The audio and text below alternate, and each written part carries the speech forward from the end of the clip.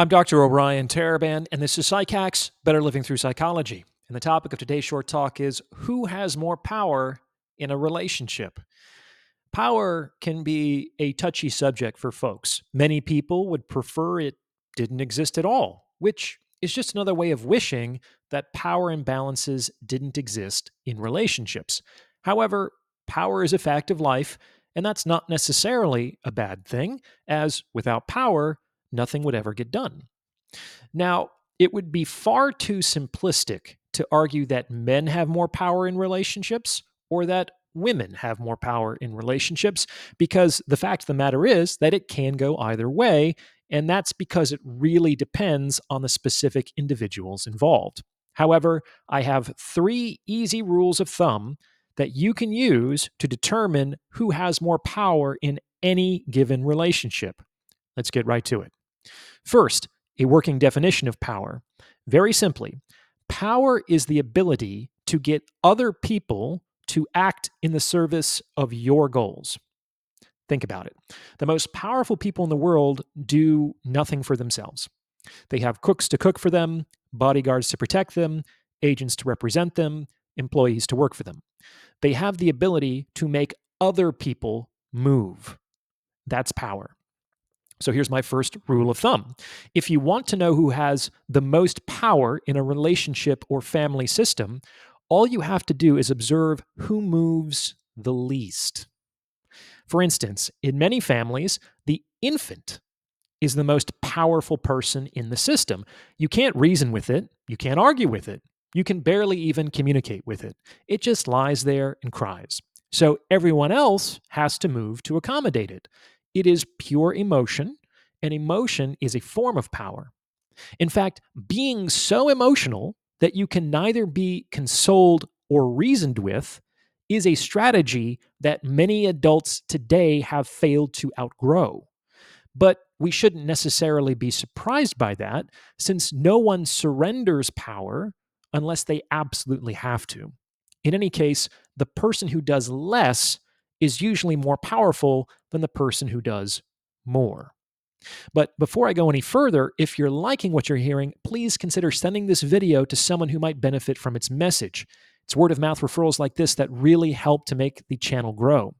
And you can also hit the super thanks button and tip me in proportion to the value you feel you derived from this video. I really appreciate your support. Now, here's another way to consider the question.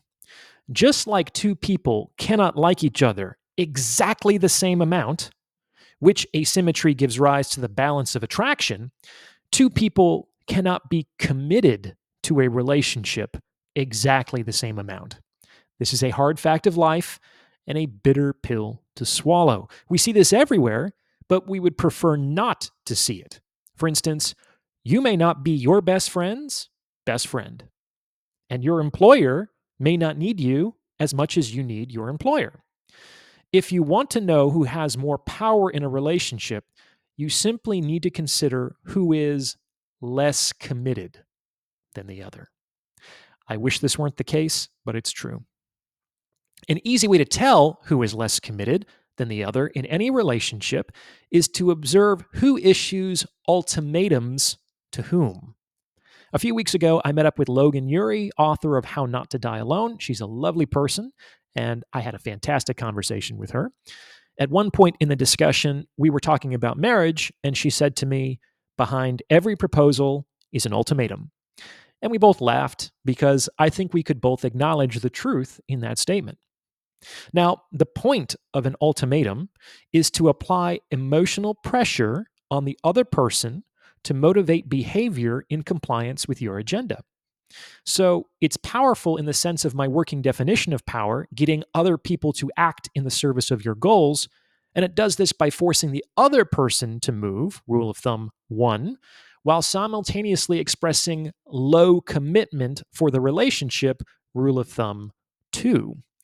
Ultimatums require favorable power imbalances. This is why you never see ultimatums among equals.